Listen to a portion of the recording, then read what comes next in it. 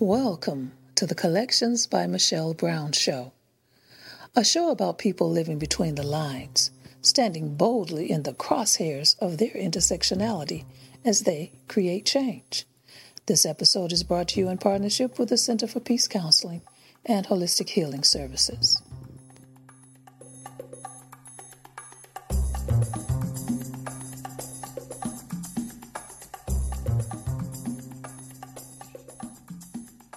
Welcome to Collections by Michelle Brown. I'm your host, Michelle Brown. Each week we'll be talking with people living between the lines, standing boldly in the crosshairs of their intersectionality and creating change. Tonight we're talking to Michelle S. Johnson.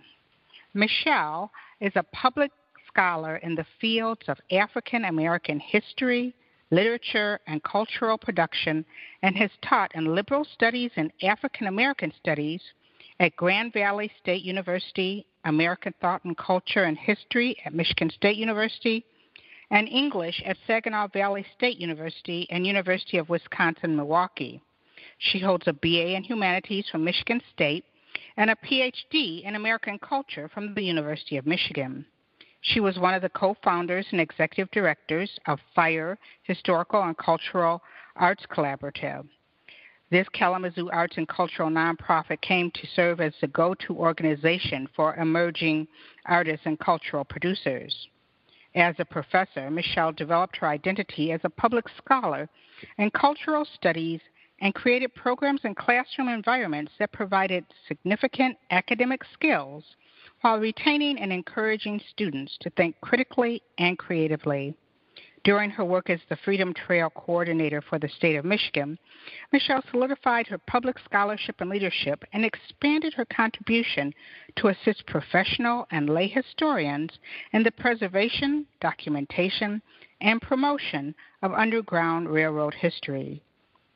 She researches, writes, and lectures for academic and public settings on aspects of African American culture, including Paradise Valley, Idlewild, and Motown. Dr. Johnson's scholarship includes an oral history project on the lives of African Americans and Latinos in Saginaw, Michigan, and a community project in Florida. She served as lead historian and co-author for the So This Is the Fire, and performs in creative interpretations of historical material. Johnson researched and compiled a curriculum series on the Underground Railroad and resistance to slavery for the First Congregational Church of Detroit. And when she has a moment free, she's also a popular DJ on Kalamazoo's WIDR 89.1 FM radio. Michelle, welcome to the show. I'm so happy to have you with us. How are you doing? Well, thank you so much. I get tired sometimes just hearing all the things I've done. I know. Like, wow, that's me. I know. I've had those moments like that. Enough about me, you know. I'm honored to be on your show, Michelle, and I really appreciate all you do. Well, I appreciate you. I was often think about, I often try to tell people why I met you. And I can recall, in fact, at that point, that was before when we had an Equality in Michigan. I remember driving up to FIRE because a friend of ours who's also a poet had told me, oh, you should come up there. You need to see this space. And I also had my alter ego as a poet. And I came up there. First of all, I love the building. It's a fire station. How can you not? Right. How can you not? Fire station. And I had the best time. And we connected not only on the whole artistic tip, but also on politics, because at that point in time, there was the fight for the Human Rights Ordinance in Kalamazoo. And it just seems like, it's like I found my Kalamazoo family. And it's been great. And we've touched on a lot of things over the years. And, I'm really glad to have you here.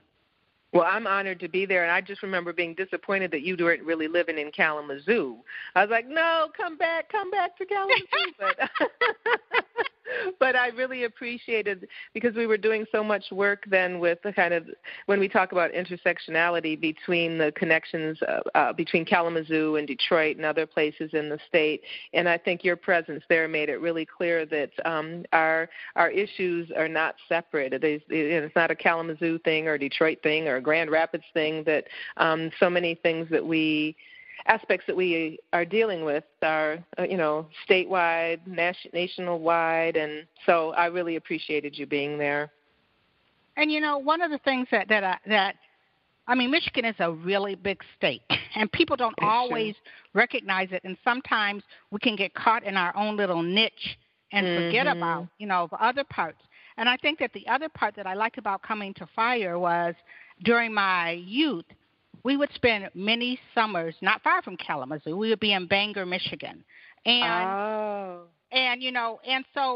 Kalamazoo was like the big city when you were over there. That was the hub. Hey, we're going down to Kalamazoo for a big, we go to the South Haven for the beach, Kalamazoo for, big shopping and stuff like that. So there was something that was nice about coming home to that.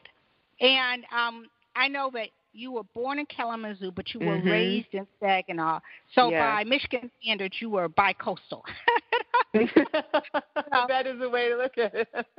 And I'm very much from Michigan, too. My undergraduate degree is at Michigan State. My PhD is at the University of Michigan. And with the work that I do for the state currently and as the Freedom Trail coordinator in the past, my identity has become much more rooted across the state of Michigan. And while, home will always be Saginaw and Kalamazoo, over the course of the last lifetime, but especially the last 20 years, Michigan has become very much home, which is sometimes very difficult because we are faced with so many issues statewide. But at the same time, it really deepens my understanding of what it is to be from this state with all its complications. Well, don't you find, but one of the things too that and I find it's interesting is, like, I know that at one point in time when I told people that I knew that there were a Latino community in Michigan, particularly in western Michigan, and that I knew some of them from in the summer when we would be up there. My aunt had a thing where once a week we would go and help, and we would pick berries with them. And so to understand that whole immigrant experience and what that was about, and to see kids who, weren't in school like we were, and they talked about how much school they missed and how they were traveling about and doing things. When you travel around, what are the different cultural perceptions that you hear when you go from, Kalamazoo, Saginaw, Detroit, other places that you find that keep us different, that maybe we aren't really aware of? What all is here? Well, I think there's so many ways that I think about responding to that. First, I think when historically growing up in Saginaw in the in the 60s and the 70s, we had a significant Latino population. Most of these folks were Mexican American, and their parents were Mexican, and so many of the young people that I grew up with were the first generation Americans, so to speak. And so that really became, growing up in Saginaw kind of started to set the tone for all of these different cultural experiences, or some cultural experiences that were divergent from one another. But at the same time, from very early, I saw many of us were living in the same neighborhoods, facing the same challenges, and were kind of grouped with one another in so many ways. And then what I see happening now is that people don't completely understand the breadth, as an African-American scholar or a black scholar who focuses on the history of our experience here in the state of Michigan from 1815 to the present. One of the things that I realized that we don't know is we quite frankly don't know our history. We don't know the ways in which we've had Black people inhabiting not just these urban centers that have become so important to us, like Grand Rapids or Detroit or Kalamazoo or Saginaw, but the outlying areas, the rural areas. We don't really know that we had so many people, like, say, for instance, in 1910, we had over 400 Black-owned farms, and which is hugely significant, particularly when we think about how we have become so concentrated in particular space.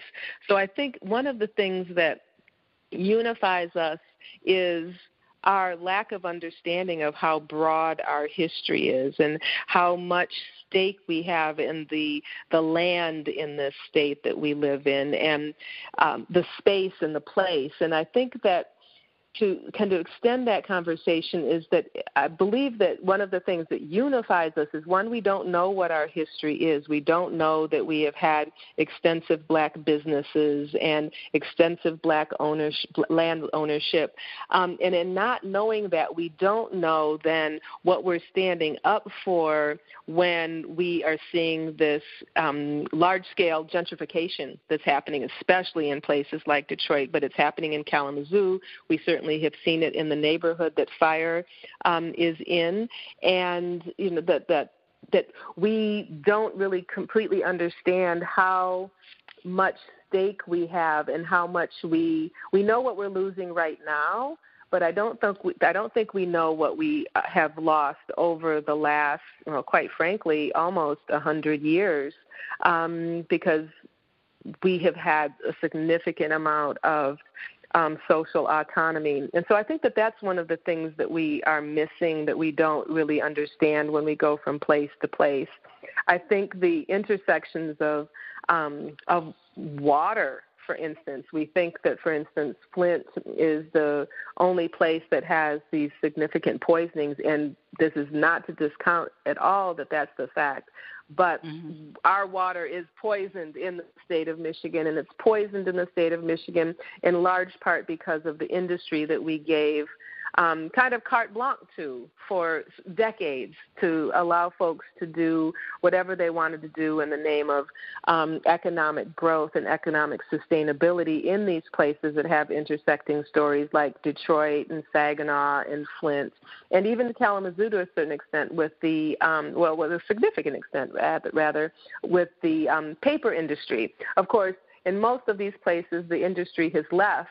And so this interconnection that we are, I think, quite often missing in these places is that we have this shared history and this shared presence that is resonates from the fact that we have given industry and government so much space to try to create, opportunities for themselves, and then there's where the trickle down comes. Sometimes it's for a handful of people, and so I think that we miss that. And then I think in missing our understanding of our interconnected histories, we aren't always as clear about what the strategies are that we have generated over the past, and we haven't then, as a result of not knowing what our history has been and what the strategies have been in the past that have been, in some cases, successful, we're not necessarily always tapped into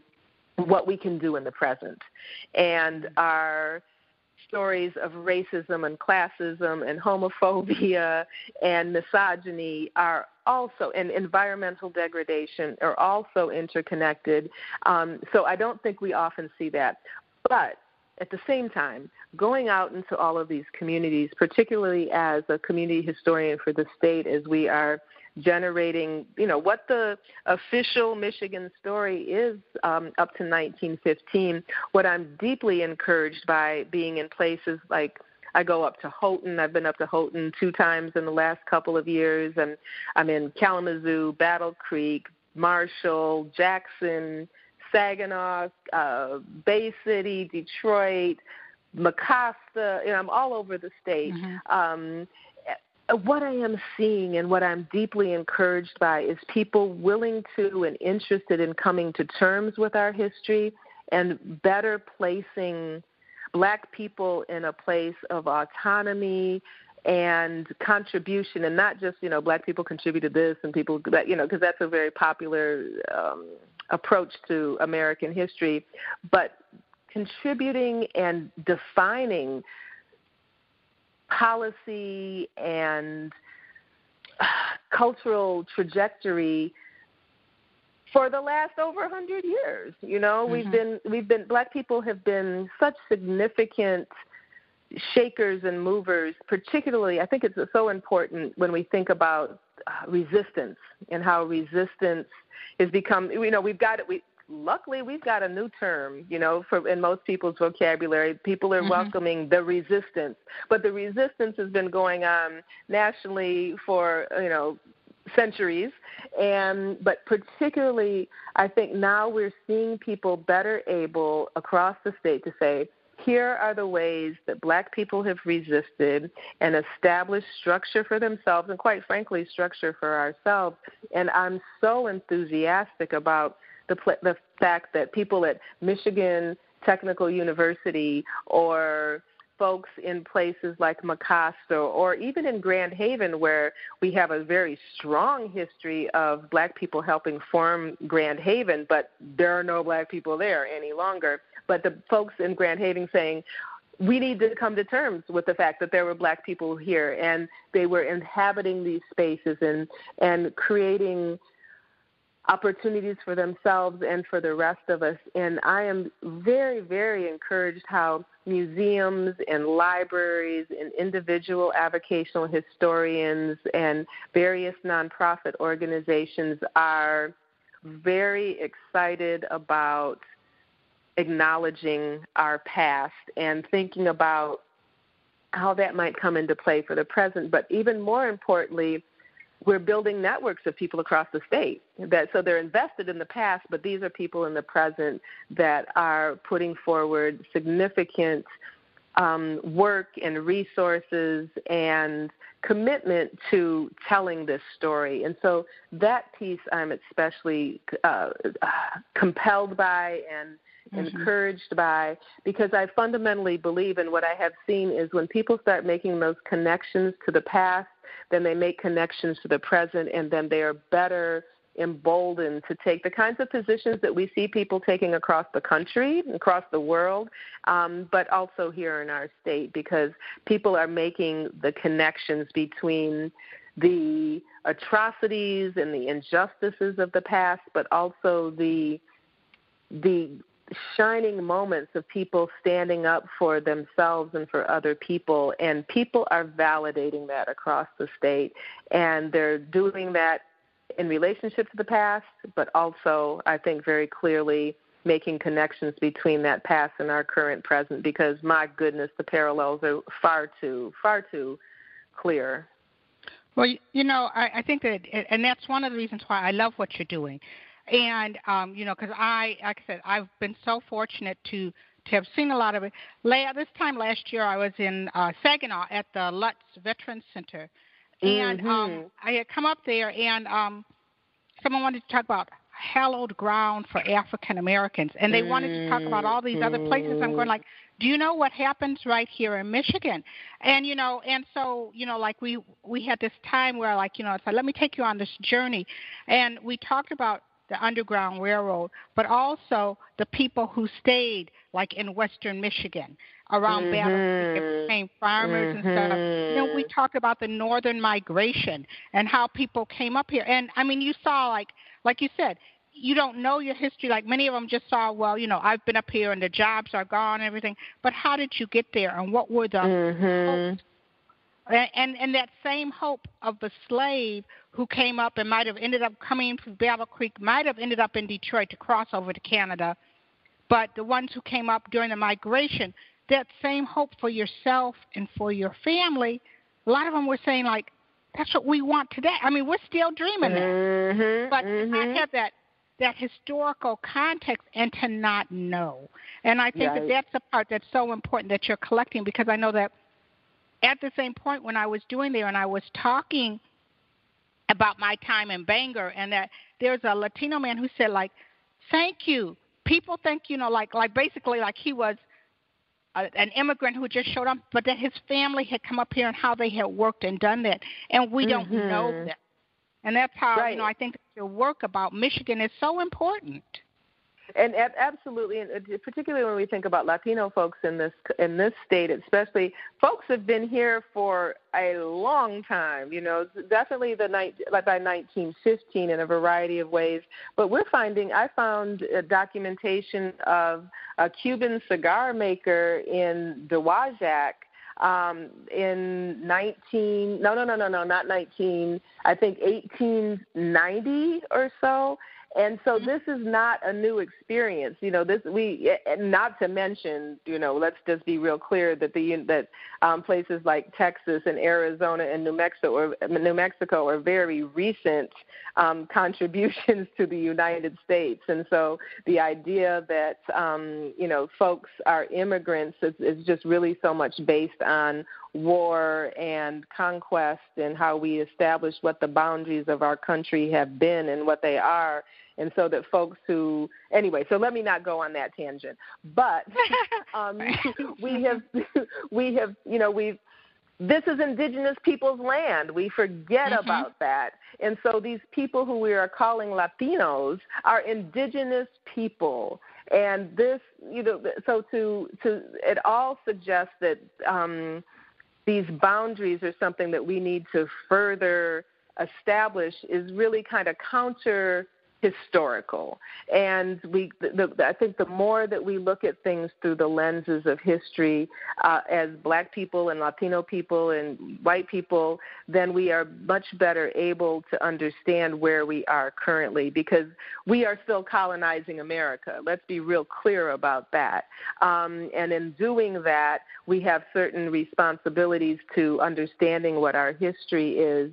And when we position ourselves as the one in a history where we have isolated people who are indigenous to this continent, is just counter-historical, and I'm trying to find something other than ignorant, but sometimes my language still fails me. But it's not an educated perspective. It's not it's not a perspective that takes into account our history. And we are right now, I think, particularly up on a very hard wall against our history, where we can decide to keep repeating the same old stuff that we've been doing for the last 500 years, or we can do something different. And we've had enough voices through history over the last 500 years to say, wait, the way we're doing things is not sustainable. And I think that that's what we're particularly facing right now, is the inability to have this structure be socially sustainable. It's not environmentally sustainable. It's not socially sustainable. It's not spiritually sustainable to continue in the way that we are. And it is, I believe, kind of crumbling from underneath because of that lack of a sustainable model of how to interact with the planet and the other people and the beings that are on it. Now you have this, you have a fire, as my mother said, you have a fire in your belly, okay, for about and I know that, it's not something that you just sort of wake up. Like, you can go way far back. When? And I know that in reading some things about you, it's like, when did you start to say, these systemic structures, there are things that are wrong in this society, and that through history and education, when did you get this in your mind that this is what you wanted to do, that this was part of the path that you were going to walk? Mm-hmm. Well, I don't think you could grow up in the 60s and have the TV on and not understand that there was something fundamentally wrong with how things were going. And I grew up, the TV was on all the time, until it cut off, because, back then the TV cut off at a certain time. But the TV was on. I remember waking up quite often to that beep, the thing when the TV was, But I grew up seeing police officers beating black people. I saw police officers beating white people who were trying to stand up for peace or to stand up against the war. It was on the headline of the news, and I read very early. So for me, I think that there are people in my generation that I don't know how they escaped that. I'm still trying to figure out what happened with our generation. That's another conversation, but I didn't miss the point. I saw it, and then, and I saw that largely from our television on the south side of Chicago on Stony Island. And so I was seeing these things happen at the same time I was immersed in a black community that was, autonomous in some ways. We had black businesses, black preschools, black bars. I understood the world, that there was this world outside of myself that was attacking us, but that we were retaining something for ourselves. And so I think that very early modeling came with me when we moved to Saginaw. And, man, I moved to Saginaw at 4, and it was horrible. It was really horrible. I was the first black child in my elementary school, and people were awful. Neighbors were throwing rocks and calling names. Children were calling names. And so I think from very early, I got that, that thing that so many of us get, you've always got to be better. You've got to, you've got to be a model in some ways. And so all of that early imprinting built a survival fire in me. And, I was lucky enough to grow up with a mother who is very political. Still to this day, she'll send me a Facebook announcement about, some kind of thing going on. She's on it sometimes before I am. And then I repost, that this gain or this loss or this challenge, may be better to say. So I grew up with a mother who believed in striking and boycotting and writing letters and standing up and, looking people in their face if they were staring at us and say, take a picture that will last longer. So I grew up in an activist home in so many ways. Now, my mother wasn't marching or, she wasn't a community organizer in those kinds of ways. She was a really incredible teacher, but she taught me very early, you stand up for what you believe in, and you look out for other people, and you love the earth, and animals are your friends, and books are your friends. And so she animated the world for me in ways that made sense as I grew up. And, then growing up in Saginaw with the, rampant racism and classism and, and sexism in many ways too, I just grew up that you do something about that at all times. But I don't think that I thought about how to organize, that was like, I think that's another thing that our generation experiences. Our politics became very personal.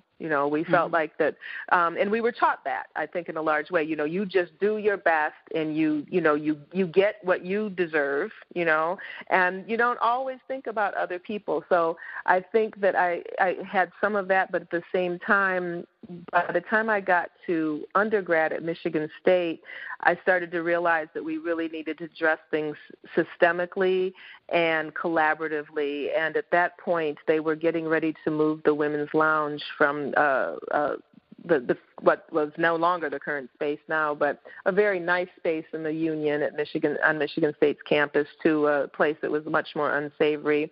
And I was deep in my women's studies, and I really fundamentally believed at that time that intellectual inquiry was not enough. It required action. I was studying people like Audre Lorde and Mary Daly and, these radical feminists that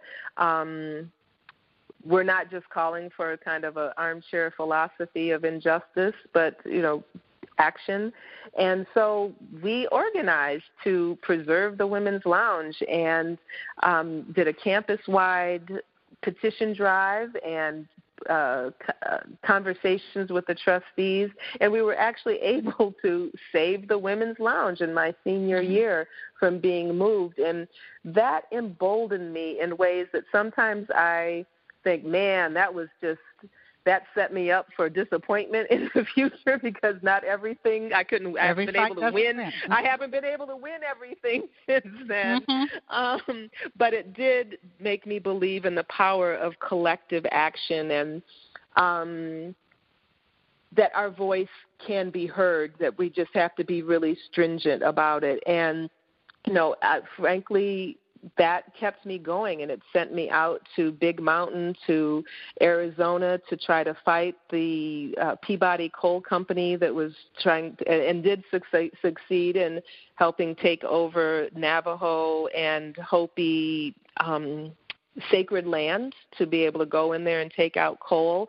But it gave me the power and the strength and the belief that through collective action, through collaborative voice and agitation and resistance, that we could make something happen.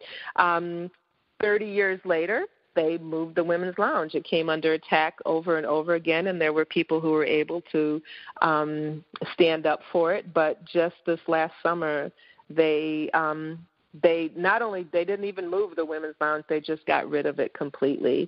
And wow. I was deeply saddened by that, but at the same time encouraged by the fact that, we got the Women's Lounge another 30 years, from when we fought for it. And there just wasn't the kind of, I think now it would be different, I think people were far more complacent 6 months ago than they are today.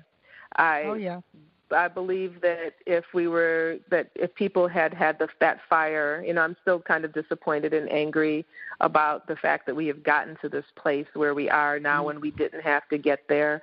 But there wasn't the critical mass, or it didn't even need to be a critical mass, but there wasn't there weren't the voices to say we need to continue to have this safe space for women, because we know we still need that space.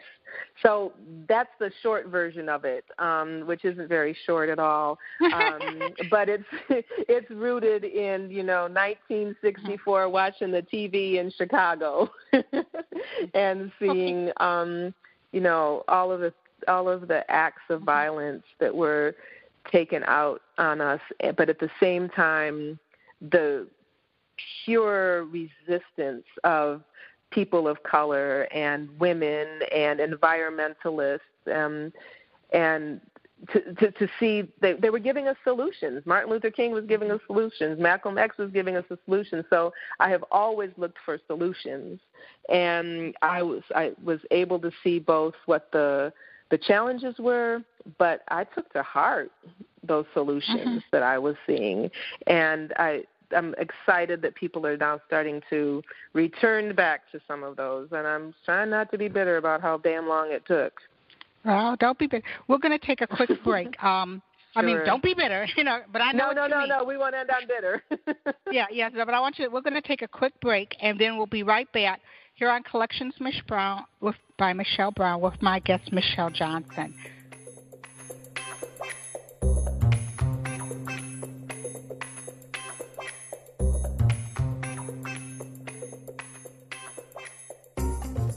This episode of Collections by Michelle Brown is brought to you in partnership with the Center for Peace Counseling and Holistic Healing Services, bringing balance to your mind, body, and spirit. For more information or to schedule an appointment, visit the center at www.thecenterforpeacellc.com.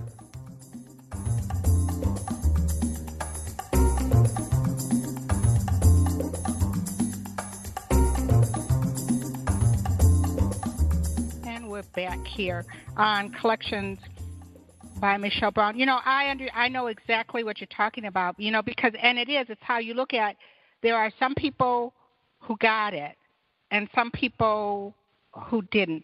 I had, when I was in high school, I had Dr. Gloria House. And I saw her as an adult. I mean, and I still want to call her Dr. House. She said, "Oh no, and I'm gonna, you can't break certain things." Nope, I completely agree. Yeah, and she said, that there were people in her class, and she saw that there were some of them who just went on, and they had their jobs and they could care less. And then she said, then there were those like me who she didn't feel, she felt were her success stories because that they were still engaged in fighting and doing things, and there were people like that. I mean, I can recall her telling us, and telling us to, look at Malcolm and look at what was in, and to think critically, where now many educators, I mean, I don't know if she'd be able to have that voice. I mean, she had an afro. I went home and cut my hair. My father was trying to kill me, but I went home and cut my hair. I was down there. But it was like those people who inspired you and continue to inspire you. So I think that so many of our people of our generation, that we've got a handful of people who really took to heart the lessons that got them to the place that they were in, and then we have people that just really enjoyed the privileges of the fight of the people before them. And that was part of what the people before them were fighting for, right? They wanted us to be able to have access and to be able to do everything that white people did and to not have to struggle. But a lot of us just didn't keep fighting. We thought that stuff was just going to, just keep coming to us? I'm not exactly sure what we thought. But a lot of us did not. I think a lot of us have let down the generation after us without being able to give, without giving solutions. And so we got a lot of people floundering out there. And some of us of our generation don't even know what the solutions are because we didn't study them. We didn't listen. Mm-hmm. Well, and I think that one of the things that I see, like for me, it's like my involvement in Detroit Summer. And I know that for you and in watching and how you did with fire and the young people that have come since then. I mean, I know that has to make you have that special place, like, you've done something, when you look at those, when you passed the baton, and I looked at here were these young people who were doing it. How did the ideal of fire come about? I make it sound like everything comes back to Saginaw and Chicago, but it does in so many ways. Again, growing up in Saginaw when I did, and growing up in Chicago when I did, I saw Black autonomy. I saw Black businesses. I saw Black space as an option to the racism that I saw around me, having Black beauty shops and barber shops and grocery stores and dentists in your neighborhood. And so I believed really early that was part of the solution. And so that was one of the pieces about creating space, that work that I did at Michigan State to create safe space for women. I feel I think if there's one thing that I feel most passionate about is creating space for people who don't have space. And those are LGBT, let's just say lesbian people, gay people, bisexual people, transgender people, and queer people. I'm getting a little bit tired of putting them all together because those are distinctive experiences, and I feel especially like we're losing lesbian voices in this whole dialogue. Anyway, so let me not go there. But so that creating space for people who have distinctive identities that don't have space in other places. And I think that, in fact, I know that Denise Miller and I, the other co-founder of FIRE, we believed really strongly in creating those opportunities for people to articulate their authentic selves. And that wasn't something that was happening in Kalamazoo at the time when I first moved there. And so I brought that understanding of what I experienced in Saginaw and what, quite frankly, having grown up in Kalamazoo, I'm being born in Kalamazoo and coming there in the summers. I would still go there in the summers when I was a kid. not seeing it in Kalamazoo when I got there, and being very much committed to, and I still am very much committed to, if it's not there and I would like to see it happen, then I'm going to try to create it. And so Denise is also very much of the same mind. And so that's where Fire came from, in addition to her deep-rootedness in Kalamazoo and in the poetry community, because I was kind of new on the adult scene. My whole Kalamazoo was the north side. That's where I was born. That's where my family was. I didn't even really know that there was much else of Kalamazoo. And so in the course of coming back to Kalamazoo,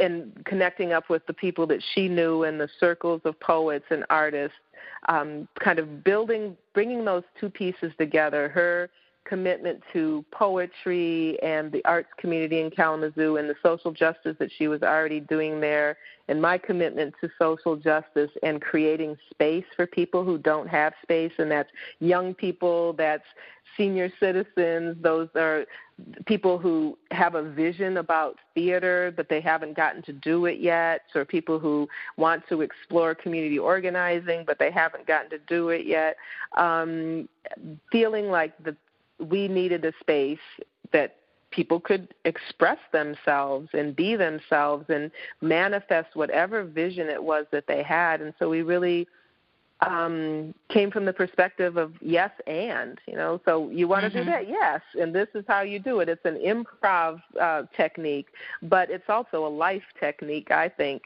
And so it came very much from, I think, what I saw and what we both saw as a need in the community, but also a need in ourselves to have that safe space for people who were quite frequently marginalized by the artistic or the social community, and it took. And it's probably one of the things.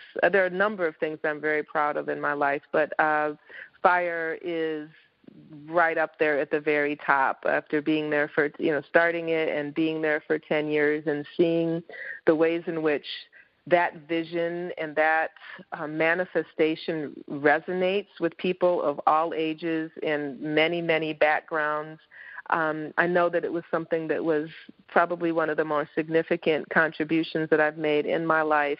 And when I look around the state or the country, quite frankly, I'm still pretty impressed. I think that we've done something significant nationally in terms of the artists that have emerged out of that place, people like Megan McNeil and Lindsay Kelly, visual artists that have emerged because somebody has said yes.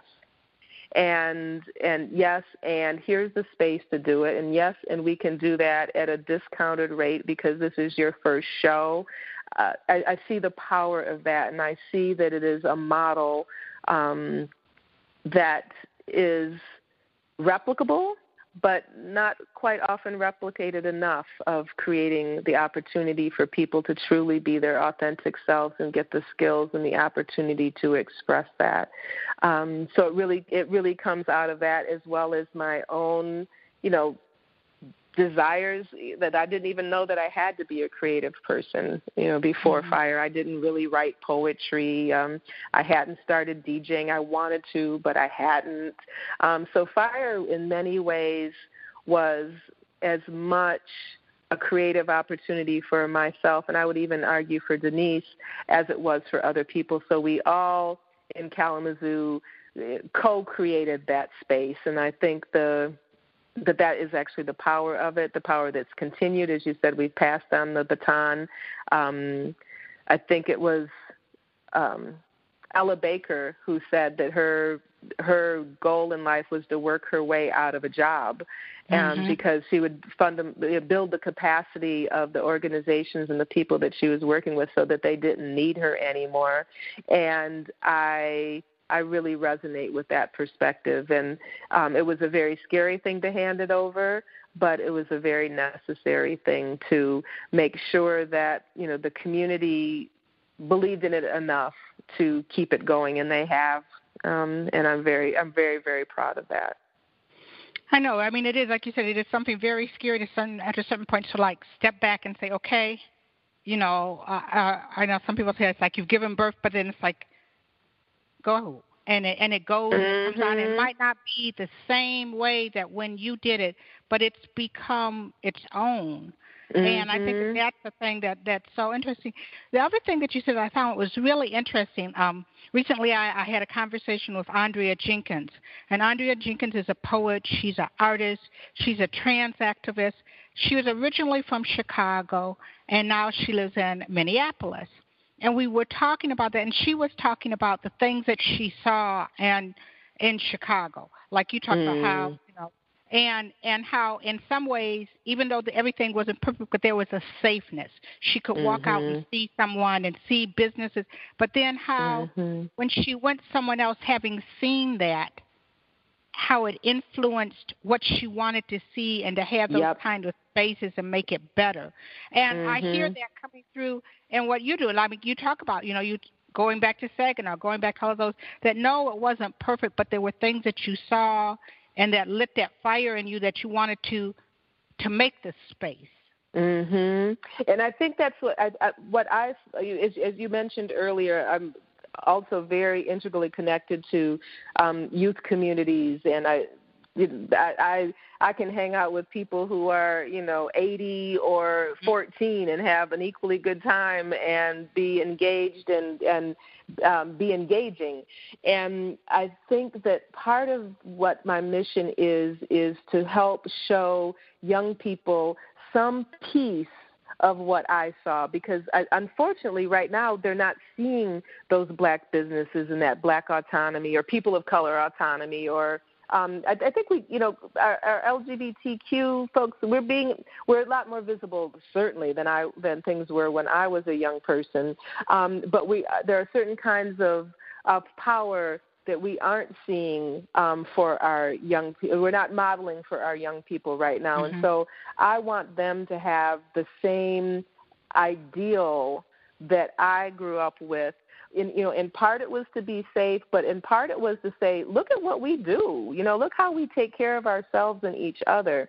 And I feel really deeply committed to our young people seeing that same kind of model, because then they're going to be able to help perpetuate, black autonomy in the future, or queer autonomy, or, whatever those elements of who they are exist, that they're able to do that. And I think that we have that as a responsibility to show our young people what's possible and how to survive, and not just how to survive, but how to thrive in these times that seek to dominate and circumscribe us. Now, when you talk about how once you became involved in for fire, that you found your poetic voice. I did. It's so crazy. Yeah, no, I mean that is, and when you found that voice, because I often tell people the arts have always been, to me, arts are revolutionary. I mean, if you look at any point of revolutionary, if you don't have the arts, I mean, that's where through song, through poetry, all that. Okay, what made you finally say, I can not only do that first poem, but do it in front of your peers who went from 14 to whatever, 80 something, 80, that you were ready to, like, okay, I'm going to do this, and I'm going to express that. What moved you there? What made you say, you know what, I need to express myself this way? And how are you? What words of wisdom did you get from the youngest and from the oldest? Well, I had been writing. I'd written academically. I had written, short stories, flash fiction or short stories in many cases. So I did focus on words. I've loved words my whole life, and I have been writing off and on in various ways, probably most of my life. But quite frankly, being around all of these poets, these people, slam poets, page poets, new poets who were like, 14 years old writing their first rhymey stuff, or 80-some-year-old poets like Marvin Robinson, who had written these really beautiful, which I don't, I still don't identify as a poet, but, very structured, educated poems. It just became, it was the lingua franca, they might say, of fire in many ways. And through like the prompting, really, quite frankly, it was always through the prompting of other poets that I even thought about putting my pen to a page and doing that kind of work. In fact, almost every poem that I have ever written has been at the request of somebody else. It's either for a performance or, in fact, one of my favorite pieces I've ever written was from one of our young one of our fire youth leaders who asked for, we were doing a piece at the end of a summer program on generations, and the request came, if you could tell as someone from your generation, if you could share what you know and what we need to know to teenagers, what would you say? And that remains still one of my very favorite pieces. Would I have sat down and written that independently? Probably never. So I would say if I'm a poet, if I do poetry at all, it's responsive poetry. It's quite frankly in response to someone wanting to hear what I have to say about a particular subject in that way, or at the same time, or if there's just something that's going on in the world that I just I can't avoid it, and there's an open mic coming up.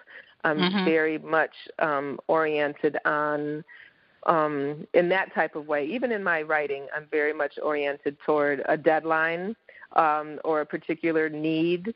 I'm not always the kind of writer, I'm getting to be that way more often, and it's more in kind of prose, where I just feel like a need to write. I usually quite more often feel a need to act. But my work at Fire and being around other writers has made it more clear to me that I need to write from inside, not just from outside, and that I actually enjoy it. So you can't be around people, that I was around at that place and not feel like you want to have something to say, No, that's true.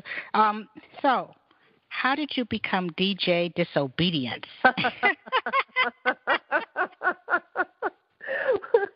Well, the name, it's so funny. People have asked me about that name quite often, and of course, it's connected to the notions of civil disobedience that emerged with people like Henry David Thoreau and Gandhi and Martin Luther King and Bayard Rustin. The idea of disobedience being something that is a political action. That it comes from that.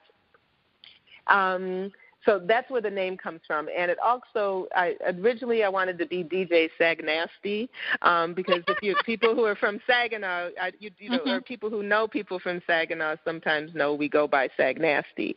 But nobody really liked that people in Kalamazoo they didn't get it. And so I switched to DJ Disobedience. And so I still got a soft spot for DJ Sagnasty. But again, that's interesting that you ask. I think I've been a DJ probably a long time. My father was a musician. He was a professional musician both in Kalamazoo and Grand Rapids, and which I just recently found out. And my mother played baritone, and there was just always music in my house. Saturday mornings were always, my mom would do the laundry and do the ironing and play her albums. And that was just how Saturday mornings went. And then, again, so much is rooted in Saginaw. We had a black radio station the whole time it's still there. It's not, it's become syndicated now, and it's, it's like radio all over the country. But when I was growing up, we had W3 Soul, and that was an anchor in the community. It was an anchor for me. It was an anchor in many ways for my family. And I just grew up believing in radio, and radio in many ways. In fact, I'm thinking about submitting this essay about it. Radio was grounding for me. It connected me when I felt disconnected, integrating this elementary school, and in some ways, me and other black people integrating our middle school, or what we call junior high, to be able to come back to music, and music that I could kind of control and listen to on my own. I think that was a significant contribution.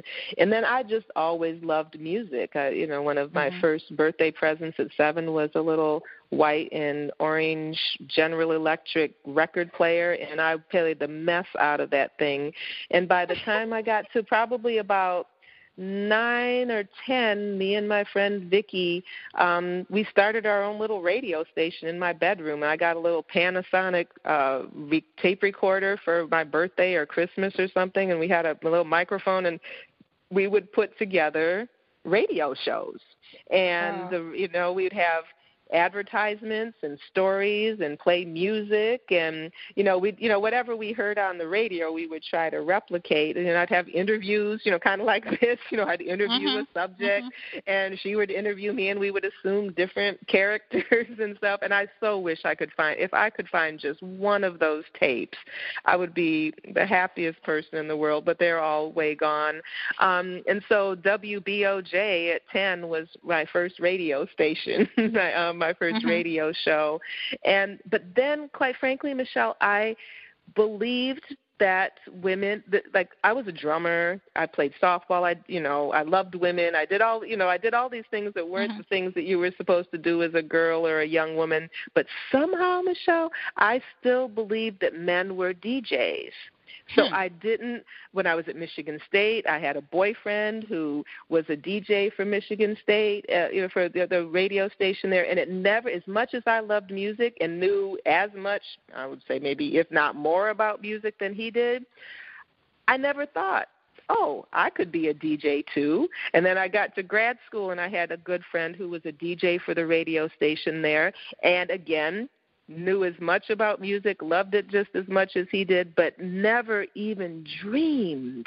Now, and this is crazy because I'm a grown woman then. I still didn't dream that I could be a DJ too. Michelle, I don't even understand that. I just don't understand it. And so I was, well into my 30s before it dawned on me, oh, maybe I could get some turntables and maybe do something, but still I just did it in my basement. And it really was fire that brought that out of me. And even if I don't remember how much you remember the space, I set up my DJ equipment in this little space. It wasn't even out in fire. It was in this little room that became our recording studio and radio station. I set up in there because I was like, I'm just going to be back in here, and, nobody's going to see me, and they don't need to see me. And then gradually people started saying, come out, come out of that little room. And come out.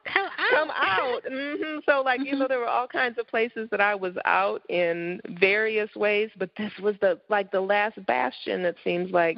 And it took another woman. It was a younger woman who was a DJ at WIDR, who said, I'm getting ready to leave my show. She did a Thursday night show from 11 to 1. She said, I'm getting ready to leave. I can't remember her name. I can see her just as clear as day, but I can't remember her name. And she said, I'm going to let people know that you could DJ there. Are you interested? I'm like, yeah, I'm interested.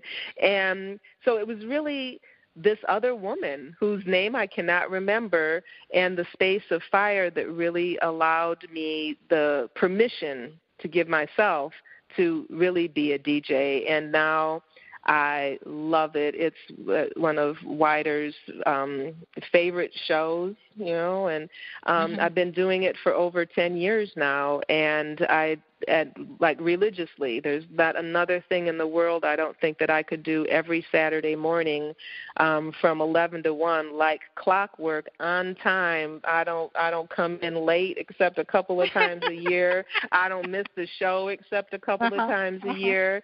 And almost every time I am just completely happy to be there, and even more so encouraged because it fills a need for people. I can be someplace, walking down the street and somebody say, "Are you DJ Disobedience?" Because they've recognized my voice, for instance. And that kind of connection makes me feel really, really good, and it kind of comes full circle to how I felt about radio when I was growing up and, coming into my adulthood. And I just feel like radio is so incredibly powerful because people have to connect in a way that is not visual. It's not necessarily tactile in the ways. It just is something that connects with them on this kind of ethereal level. And it is, as I said, fire is one of the best things I've ever done. I think becoming DJ Disobedience and holding down this Slip Back Soul show for as long as I have is another one of my most significant contributions that I feel like I can stand by and feel very proud of. Now, at 2 o'clock in the morning, her name is going to come to you. I know. I want you to email it to me. I really hope now it does. Okay, we're going to take another short break, and we'll be right back with our conversation with Michelle Johnson here on Collections by Michelle Brown. Collections by Michelle Brown airs every Thursday at 7 p.m. on Blog Talk Radio. Be sure and mark your calendar so you never miss an episode. Join the collection at www.collectionsbymichellebrown.com.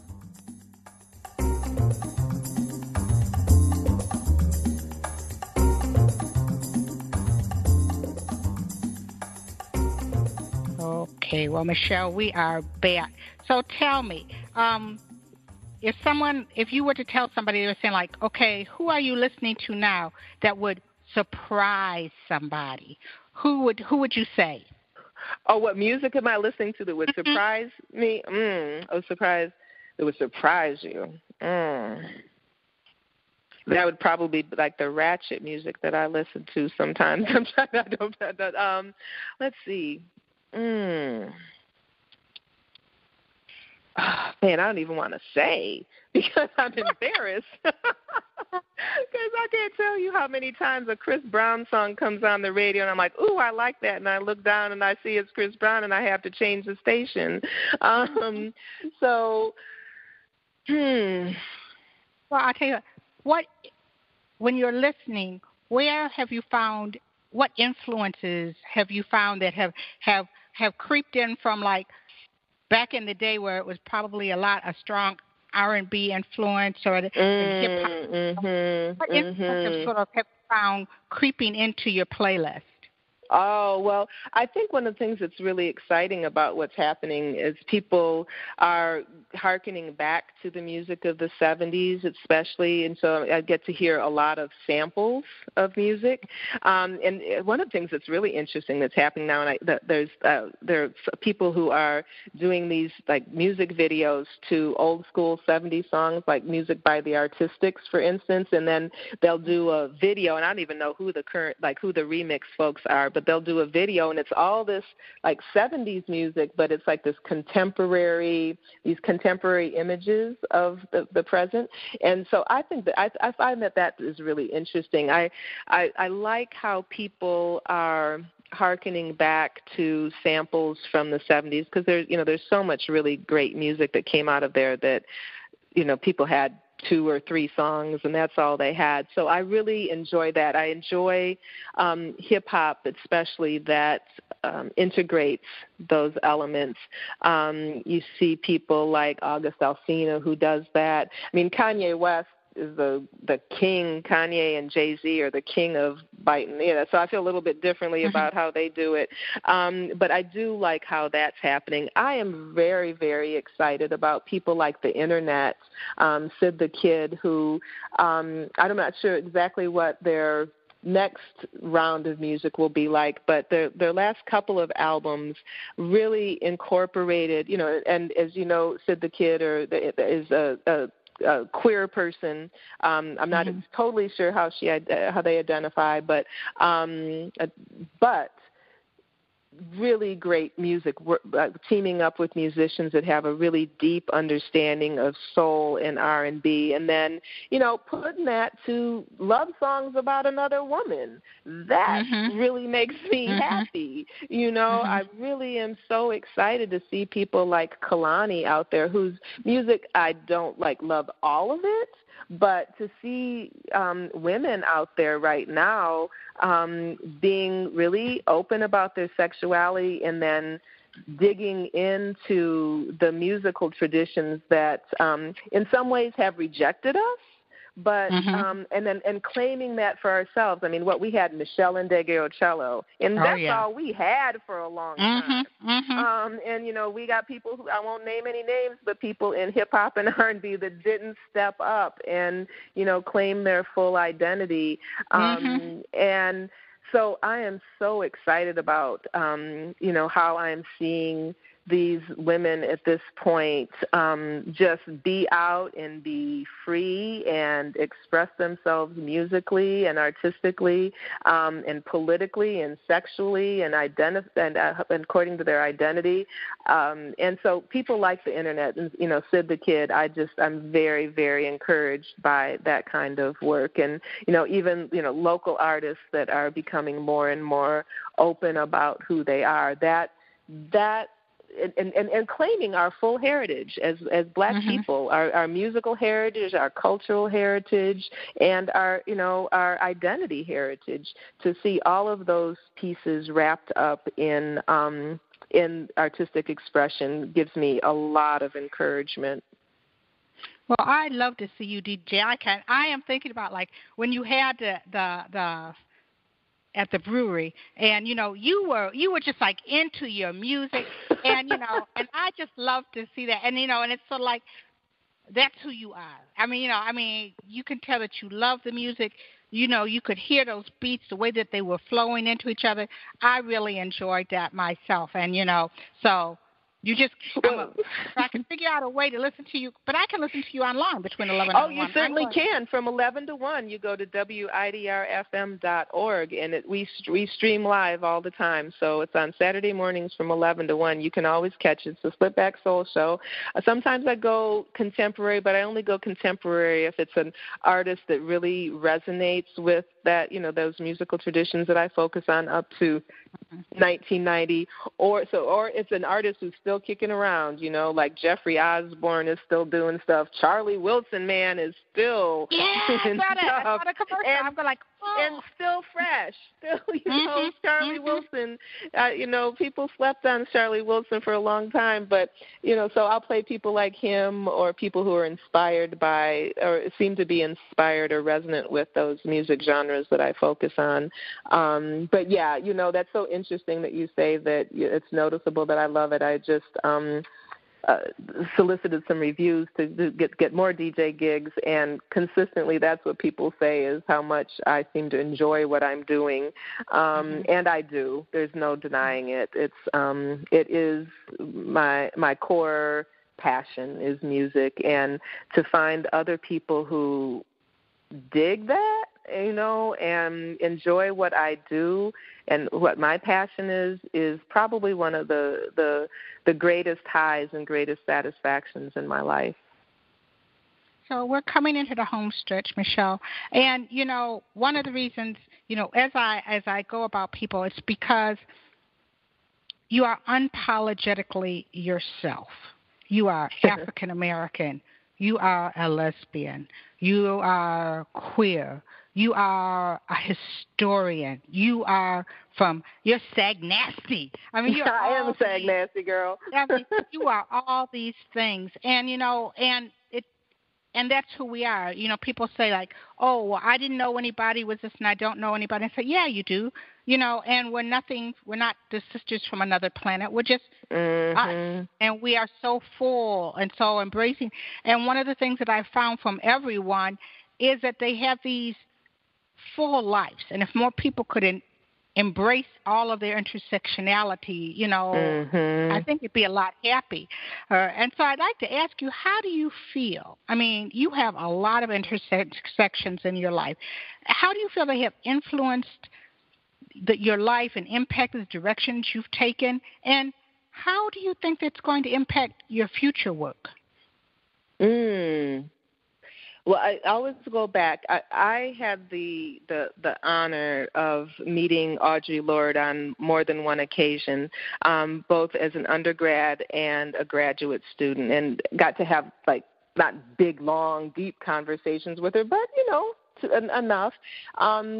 And as we know, Audre Lorde always said, I am a lesbian, I am Black, I am a feminist, I am a mother, I am a poet, I am an intellectual. That Audre Lorde modeled for me very, very early in my intellectual kind of articulation that we are multiple people.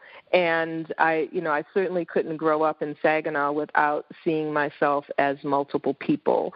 And so I kind of had that rootedness in my own experience, and then, people like Audre Lorde validated that and said, yeah, in fact, that's where our power comes from. And so some of those places haven't always been comfortable as I've been growing up, because, the other parts of that intersectionality is I'm a vegetarian and I'm an environmentalist, and, those places are not always comfortable for those other parts of who I am, that Black folks aren't always trying to think about vegetarians. People who are interested in social justice don't always extend that, those rights to non-human animals.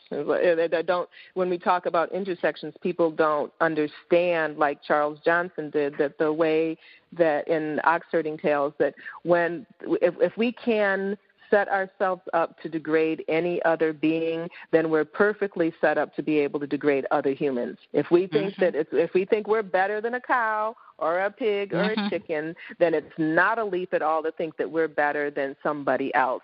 And it's not a leap for white people to think Black, cow, chicken, all the same. And so, those, pushing those intersections of myself are not always comfortable for people, and it's not always comfortable for me, but it's who I am.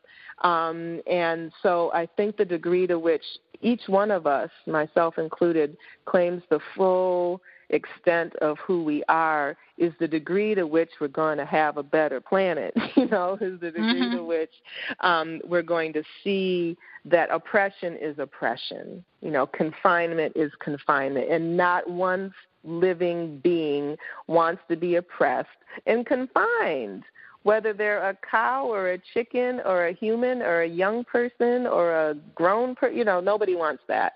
And so the more I assert that in places that are not always comfortable, the more I guess I am who I am. And I fundamentally believe, again, that the degree to which we can deal with each person's intersectionality and their need to be their full, authentic selves will be the degree to which we can have a world, a planet, a city, a state, wherever community that understands that justice is not something that you can just, you don't just give it to people who you think are deserving of it, or to beings that we think are deserving of it. And so, I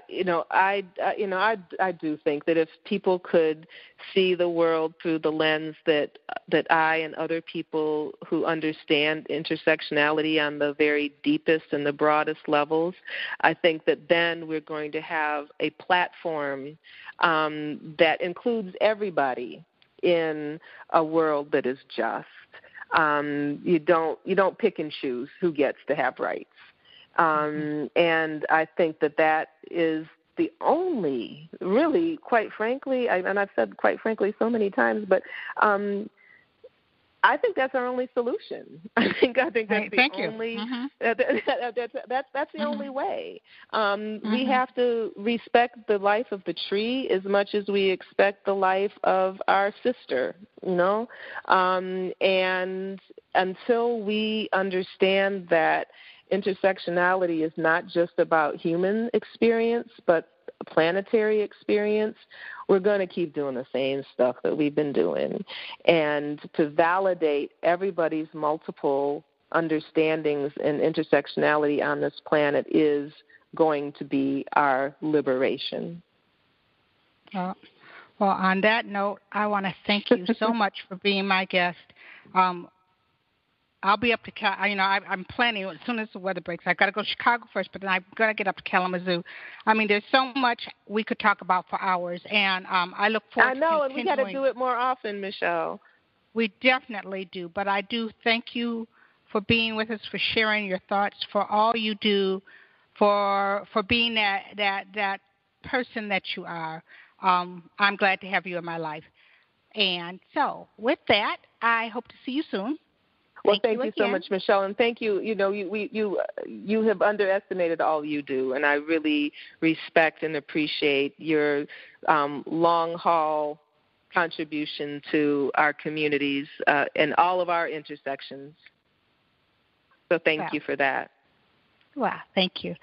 So with that, I'm going to say goodnight to our listeners, and if you've missed any episodes of the past episodes, you can always go to the collectionsbymichellebrown.com webpage and our archive section and listen to them again. Until next week, have a great one, and I look forward to bringing you another amazing individual who is living between the lines, standing boldly in the crosshairs of our intersectionality as they create change. That will be right here on Collections by Michelle Brown. Thank you and good night.